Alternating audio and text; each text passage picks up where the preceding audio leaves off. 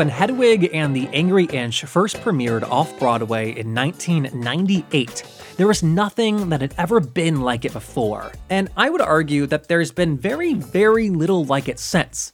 If you haven't seen it, Hedwig is a cult classic musical and also now film about a rock and roll singer from Germany who, as she describes it, has a botched sex change, and that leaves her with the Angry Inch from the title.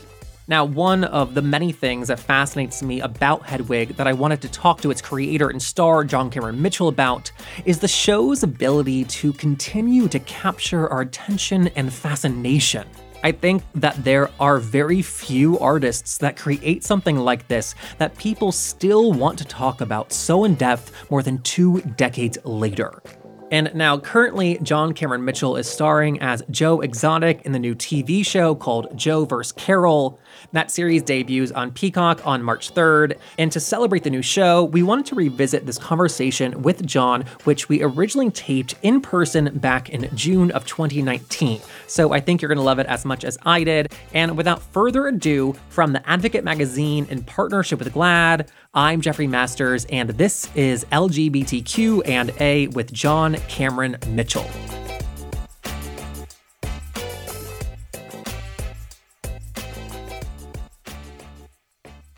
So Hedwig came out over 20 years ago. Are you surprised by the legacy and life that it's had since then? Yeah, I mean, we made it for, Stephen Trask and I made it for our friends, and, we were trying to push the form of a musical within the musical world, off Broadway. We knew we couldn't be on Broadway at the time because it was still pretty conservative. But, when you make something you love, your friends tend to love it, and then a few more do. So, yeah, I mean, I don't really plan, how many people will see my thing. I just do what I do and hope people will like it, and they have. It's been meaningful for people. What do you attribute that ongoing connection to? I don't know. I mean, I think the story of trauma and redefining yourself after that trauma in a certain way. I mean, in this case, the trauma wasn't really a trans choice of finding yourself and defining yourself, because the character was raped and mutilated and kind of forced into a gender reassignment against their will, which is not exactly a trans fairy tale. It's more like someone having a forced medical procedure on, from a communist government. It's strange. It's almost like a circumcision, against his will. But then the real transformation comes after that, when the music comes in, the writing, the band, the wig, the makeup, the Hedwig persona, which is built after the trauma. And everyone can relate to reinvention, to self-definition, to finding out who you are and letting go of society's rules about gender, about who you are, about defining yourself as a victim. The character is very bitter, and at the end lets go of even the drag, which was a protective armor, and walks into the world naked saying, "Take me as I am." And I think that's such an important distinction, that being trans is something you are or aren't, but it isn't something that can be forced on you. No one can make you trans. Right. I mean, in a way, this character is the closest thing to that. So I don't think of it in any way as a trans statement. In fact, it's a survivor statement. Definitely talks about androgyny as a kind of wholeness. We all have male and female energies. Society defines them differently, but we all have those energies in us, all of us. And that's what Hedwig espouses, is throughout the cultural slings and arrows, the family shit, even the shit that comes at you from the left, saying you must do this and you must be that and you have to define yourself as such. If not, then you are impure and therefore to be canceled. Those are all stresses that we have to deal with. And defining yourself is very important when you're young, because you're escaping your family and society. But then you let go of those labels. We all have friends. We forget what their sexuality or gender is. They're just our friends. And that's ultimately where we want to go, where those things are truly forgotten and the personal is paramount. And is that trans narrative that is often placed onto Hedwig's character, is that something that has happened fairly recently, or has that always been the case? Since we developed it in 94, the character, there's been a lot of changes in society for the better. But since then, people who might identify as trans, as non-binary, as queer, as straight and queer, have all let us know that the story was useful in their own journey of finding themselves. If you don't use the male or female energies within you, if you just let them lie or hide them, they become like an animal that dies in your wall. It smells up the whole house. You have to use these things. Drag is an important tool for that. It's not the only one. But for me, it was. Performance was. To others, that's not their thing. So performance and doing Hedwig for so long on stage in the movie, etc., is still revisiting her today. That has then affected your own experience of gender. Oh, yeah. I mean, even before playing Hedwig, I was very scared of drag because I was scared of my feminine side. And I was even, found myself not attracted to feminine men. And after literally the first gig of Hedwig, it opened me up completely. I suddenly was much less afraid of things. There was... I found feminine guys, masculine women attractive. Like suddenly it's a very healthy thing, role playing. It's not always the most politically correct thing now because you're not allowed to tell anyone's stories but your own. And in fact, autobiography may be the only safe form left with trigger warnings and consent waivers, of course. I know you're joking, but it often feels like that. It's annoying to me because we all know there's a difference between appropriation, which is plagiarism, and being influenced by something and taking that vernacular into a new place. The Beatles covered the Isley Brothers and then opened up into their own voice. The beginning of your process is often imitation, and then you find your voice. The bad artist just imitates and plagiarizes, but we begin by imitating our heroes. And mine are people of different genders and different races and different nationalities. And I am the sum of all those people that taught me. And Hedwig is another tool for other people to use and imitate. And anyone can play Hedwig. To me, it shouldn't just be male or trans or female, or it should be all. It is a mask that you put on. It is drag. We all do drag, intentionally or not. And the intentional one is very useful. And queer means looking at the world through a gender prism, awareness of gender, and awareness of how gender and power relate. That is what queer is, which is why we have straight queer friends, which is why some of our gay friends are not queer at all. In fact, they're incredibly literal and trying to imitate their oppressor, and they're not particularly queer. They're just following what they've been told and eroticizing the person that beat them up when they were 12. On the way over here, I was thinking about how Hedwig is the ultimate outsider story too, and that, of course, queer people relate to that, but then also nowadays in certain parts of the country, being queer, these queer kids don't correlate that to being outsiders. And I think that is such a massive change to the queer experience. Yeah. I mean, I think certain urban centers is definitely better, but if you're queer and you're, outside these very big cities and even inside them, you still know you're different. It's better. It's true. And I don't really relate to a queer mainstream, or I would call it a gay mainstream. Never did. I don't like to be told what kind of music I'm supposed to like and what I'm supposed to wear. And I've always been on the outside of even the outsiders. But I'm very much a community builder, and I like art because it's made of temporary communities, for that play or that movie, and they end before they become morasses of infighting and intrigue. I think a temporary community is always the best. It's so funny you describe yourself that way, because when I first got acquainted with your work, this person, John Cameron Mitchell, was this successful artist who was actually part of the mainstream. Even though they were making art that wasn't. But that was my view. No, we were always struggling. I never made much money.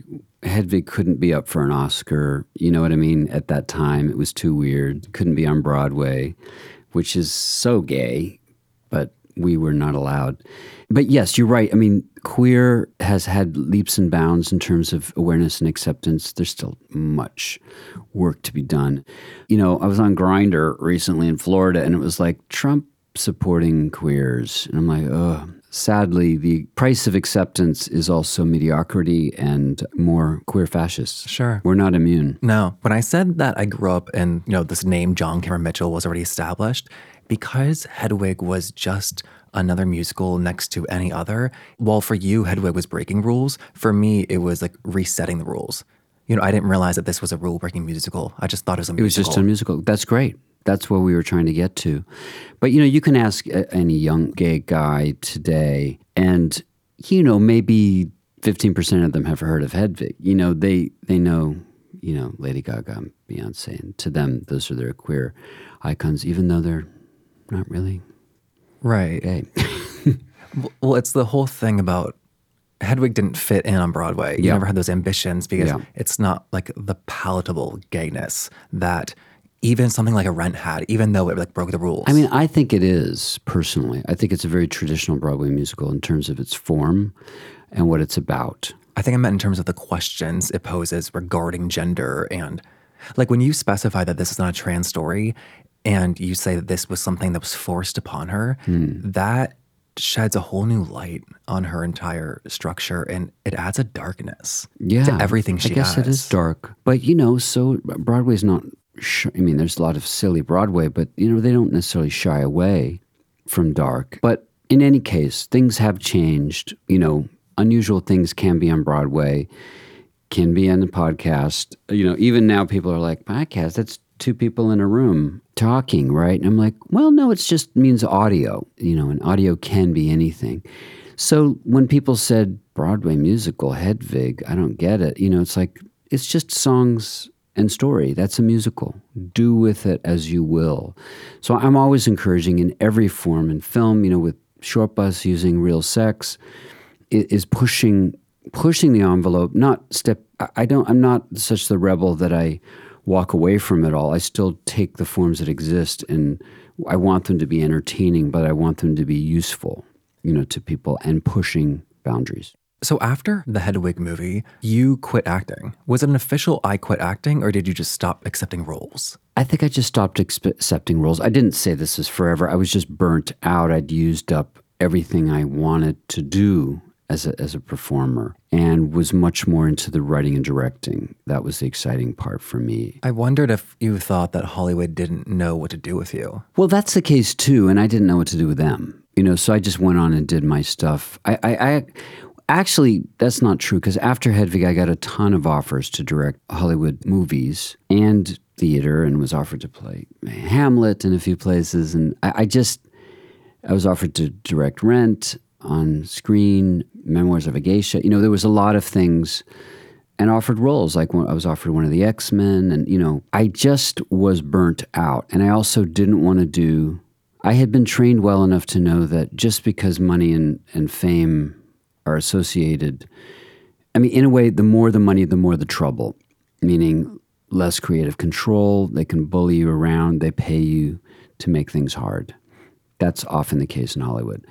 And they weren't any things that I felt extremely strongly about. The one role I considered in that 15 years that I didn't act was prior in the revival of Angels in America, but I wasn't quite the match physically for what they needed. But that was the first one that I kind of went in for a meeting about. But it was Lena Dunham actually texting me to kind of got me back to acting in Girls, which I was nervous about, but she let me rewrite my lines, so that made me feel better. Yeah, you've picked yourself into, Girls, Shrill, The Good Fight, one of my favorite shows. Yeah. You tend to play this gay character, and I wonder if you are only seen in Hollywood as a gay actor only. I don't know. I don't know how people see. People don't have a lot of imagination in Hollywood. I played, straight, gay, whatever, over the years. It's nice to play something a little closer to myself, though Milo Yiannopoulos is not myself. I'll play Andy Warhol and Vinyl. They're still very different characters just because they're, Hollywood sees gay as a character, but it's actually, they wouldn't say that about heterosexual. That's a character is not defined by his heterosexuality. So I've had an opportunity to play a lot of different kinds of queer roles lately, which is fun. And so that feels good to be back acting. Yeah, but it's not anything that's vital to me. It's more fun. What is vital to you then? Well, Shrill, being in that show, at first it's just a money job because I had to pay for my mom's health care, and, that was bleeding me dry because our country doesn't take care of its own. But it turned out to be a show that I love. with great people. So I'm very grateful to be part of it. I love its message. I love the money I get from it. I love shooting in Portland. You've mentioned money a couple times. Do you stress out about money still? Well, everybody stresses out about money unless you're born to the manner born. And in our country where our priorities seem to be skewed in terms of social programs, we all have to think about, what our children or our parents are going to need, And I've been free enough with rent-controlled apartment to say no to money jobs that I know will make me unhappy. I've been very lucky in that way. I also live very cheaply. I keep my overhead low so I can do what I want. When you start buying things, you start having to do jobs you don't like. With Short Bus, which you directed, that movie has unsimulated sex scenes for people who don't know. What was it about that made you want to tackle that? Growing up Catholic, growing up in a Puritan country where sex was inherently bad or so shameful that it had to all be private and was not allowed to be in art the way everything else in your life is in art. When you're telling the story of a first relationship and the first time you have sex is a very important part of that story. So why cut to the end of it when you make a movie? Aesthetically, I didn't understand. It implied that there was something bad about it. As we know, sex is neutral. It can be associated with joy and comedy and boredom and trauma and negativity as well. But it's like to skip to the end implies that it's not worthy of being considered an important part of your life or an important part of your story. I know why that's the case because of our historical panic about sex. We're invented. America, as we know it, was invented by religious fanatics and crazy capitalists. It was a miracle that out of that came a lot of wonderful thinkers and humane people of ideas and empathy. Even if we fail in many ways, as Americans have, we also are an idea and innovative-based culture at best, where history doesn't crush you, there's possibility of change. People are redefining America as a place where you die white together, which I don't recognize. I grew up very patriotic, but it was about the Statue of Liberty. It wasn't about how many people did we beat in that last war. It was like, this is the sanctuary, for the freaks. Some of the freaks you want to avoid, but others came here and made a life, and my mother was one of them. So the idea of a group of immigrants, whether it's in the sex not bombs room in the Short Bus salon in the film, or whether it's joining the heads who Hedvig is very important to. These are all groups of immigrants. It's in our multifarious, diverse gene pool that progress happens. When you put up the walls and that leads to interbreeding and deformity. And that's the danger with America right now, that we actually all end up as moral hemophiliacs. With growing up in such a conservative home, I think you said you viewed sex in this puritanical sense. When did you start to realize that that's how you viewed it? Well, it was being gay. It was a great privilege to be gay. Otherwise, I'd probably be very boring and unhappy and unexamined. So being queer offers vistas. Part of being queer is like, there's somewhere else to go. You're not instantly shackled by possible early pregnancy usually when you're queer. And that, that's the burden that heterosexual people have to deal with is the beautiful creation of a child. And if it's accidental, it can destroy many lives, if it's not intentional or examined with love, and it can curtail your life. So we are free as queer people, and there are places to go to find ourselves. That saved me. Rock and roll saved some people. Being queer saved me. If you're being told that you're going to hell and that doesn't work for you, you might go, maybe there's some other things I'm being told that aren't right either. So you examine everything you're taught. Sometimes negatively, oh my God, fuck everything.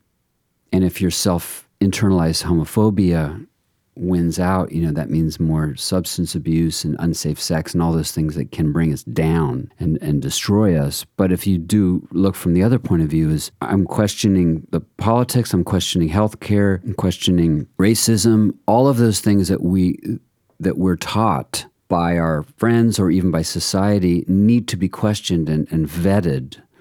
That is an advantage. And empathy comes from being an outsider. So if empathy, I've said that, woke without empathy is death. It's nothing. They have to be hand in hand. They can't be about just making rules. It has to be about caring. And if you believe in prison reform and rehabilitation, you can't cancel people.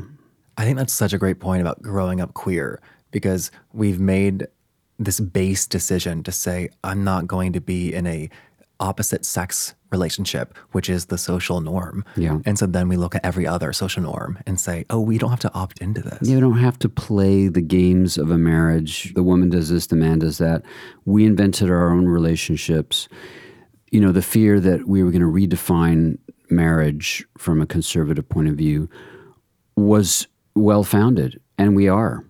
And we're making it better. And I would argue that straight couples are like taking advantage of that and like running with it. They're listening. They're realizing that monogamy might not be right for every couple. They're realizing that gender roles are not always useful in raising children or living your life. And that comes from queer marriage as well as other sources. So to me, that fear was well-founded. I think a lot of people are discovering that it might actually have helped marriage, which was on its way out for straight people. With growing up in these values, one that you were taught, I assume, was about abortion, since your mom was an anti-abortion activist. Yeah. I guess I don't want to assume that you're now pro it. I am pro-choice. Pro-choice. Things like gender and queerness and gayness, to me, are very natural variations of life, and they're easy. And I bring that up because I feel like being queer, where that, cracks open how you see the world. Having a mom who's anti-abortion and an activist in that, I feel like once you realize that you don't agree with that, it's like, what else did this woman who raised me instill in me that I don't agree with? Yeah. And then, but not throwing out the baby with the bathwater, to extend that metaphor. There were wonderful people who were friends of my mom and are friends of my mom, that abortion, being pro-life in their view, is very important. And I would say, nobody wants abortion. No one wants a high rate of abortion. What we want is planned pregnancies and the option to terminate when things go wrong. But that requires sex education, birth control, other things that, say, the Catholic Church doesn't believe in, because they think it somehow is going to make sexual activity explode in a way that they don't like. Abortion rates have gone down. So has rates of people having sex. Right. Young people are not having sex the way they used to because of the internet. I really believe because of the internet. I think that because they're staring at their phones, they don't have practice in meeting people. No, they don't or looking practice people in the eye. Because we know what to do with a shirtless torso on our phone screens, but we don't know what to do with it when we're holding it in our hands. Yes, and there's a head on it. And to me, it's a kind of erotophobia that comes out of technology. I also see a kind of PC thing of I probably couldn't make Short Bus now with pressure from the left as opposed to the past, which was from the right. Because if people are having sex on film, someone's getting exploited. Someone would have a problem with that. Back then, only a couple of people did, who were people in my liberal point of view who had a problem with it. And I'm like, I would say examine your own fear about sex in your own life. The actors in my piece were helping to write the stories. We worked for 2.5 years before we shot it. Yeah. Oh, yeah. No, never a negative, word about it at all, because we were very careful about everyone being a collaborator and feeling comfortable. They said, well, you got to be in the orgy scene too if we do. And we're like, okay. So to me, we've lost some of that freedom. As a white gay man, am I allowed to have an Asian woman having an orgasm in front of me with a camera? Maybe there's a violation there from someone. It's like, that's what I mean by the kind of censorship from the left that annoys me. Obviously, it's coming from grievance, real grievance, and a lot of that grievance has to be called out, but to actually censor and stop and kill people's careers because you don't agree with it, to me is very un-American. And ultimately, you're just using the tactics of the people that you consider the oppressors. Have you felt like people have come close to doing that to you? No, I haven't seen it. It's definitely happened to friends of mine who've lost their careers because of one stray remark that was out of context. I've seen it. And it's disturbing to me because, we shred our allies and we're rats in a cage. And it's because we're desperate to do something, to fix something when the powers that be seem immovable. Oh, because we have control over these people. We have control over our friends, and we criticize them and seek purity. And no one is pure, Casting the first stone, your house is going to get smashed, glass houses. So to me, I'm very much about calling attention to things that can be better. I really find self-policing, it's still policing. It still can be brutal, as opposed to awareness, informing yourself, listening, finding out what you could do better, engaging, as opposed to attacking. Some people need to be removed from places of power for sure because of abuse, but others, there's complexity, there's nuance. We have to look at it. And I do believe in learning and rehabilitation because I've learned so much. What's an example of something? Well, like just that thing I was telling you when, because I grew up in a military and Catholic environment, the worst thing you could be as a boy was like a girl. And I found myself, as many gay men do, in eroticizing masculinity because culture tells you that that's the hottest thing. The more butch, the closer to God in the gay male world. And it's bullshit and it's self-hating, And that's what I learned from doing drag is that was in me. That was actually in me. So many, the mask for mask thing is an internalized oppressor's view of how you're supposed to be. And it will kill you. And it's so difficult to talk about because no one wants to question like their desires. They're like, that's just what I desire. It's what it is me. Yes, but you also, sometimes what you desire is what you're taught to desire. And I did find that changed. And we have to question that and break through that. It's not just preference sometimes. I agree. It's culture's preference. I just think it's such a hard thing to do, to even like begin that journey. Yeah, most people are sheep, including queer people. And maybe in some ways, gay people, I think gay men specifically, are more sheep-like than straight people. If you're gay, you have to like that, and you have to go there, and it's Fire Island, and and you have to like RuPaul's show, and it's like, I don't like to be told what to do. And they were told what to do since they were kids, so why are they doing it again? For something as unique as Hedvig, which came from many sources and uses many forms, stand-up, punk rock, drag, Broadway, performance art, all together in one piece, all the things I love, and then making something new out of that. That was the goal.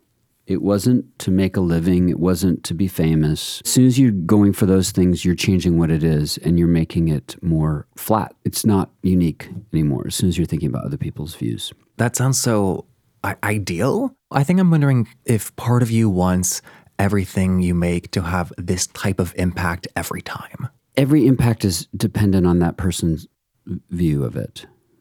There's no common impact. It's just whatever that one person gets from it. It has to interest me. It has to move me. It has to be something I haven't seen or heard. And that's not always, possible. But if it has come through you fully, you can eat a strawberry. When it goes through you and becomes shit, it's yours. You've changed it. Hopefully, when you swallow that strawberry and a diamond comes out the other end, that is the original thing. It's been cut by your inside. That's the wrong metaphor. But I'm saying when you tell the story your personal way, that is inherently original. And there's no way you cannot be original if you're being honest. It may not always be good, but it is original if it's coming through your mental alimentary canal. And to me, if Hedvig is the thing that people know me for the most, I will be blessed forever, But I'm never weighed down by it. It just empowers me to do more new things. I think that is an amazing place to leave it at. Thank you for talking. Thank you for your work. And thank you for the strawberry metaphor. You're welcome. Strawberry shit. And that was John Cameron Mitchell. If you enjoyed this interview, please help us by telling just one person in your life. That's all we're asking. Just one person in your life who you think will like this episode. We've got a massive new series coming out next week that I've been working on for a couple of months. That debuts next week. I'll tell you more then.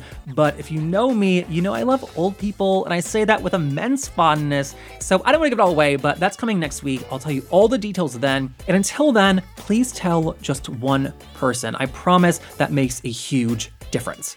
We are brought to you by The Advocate Magazine in partnership with GLAAD. I'm Jeffrey Masters. I will see you next week with our big announcement. Bye.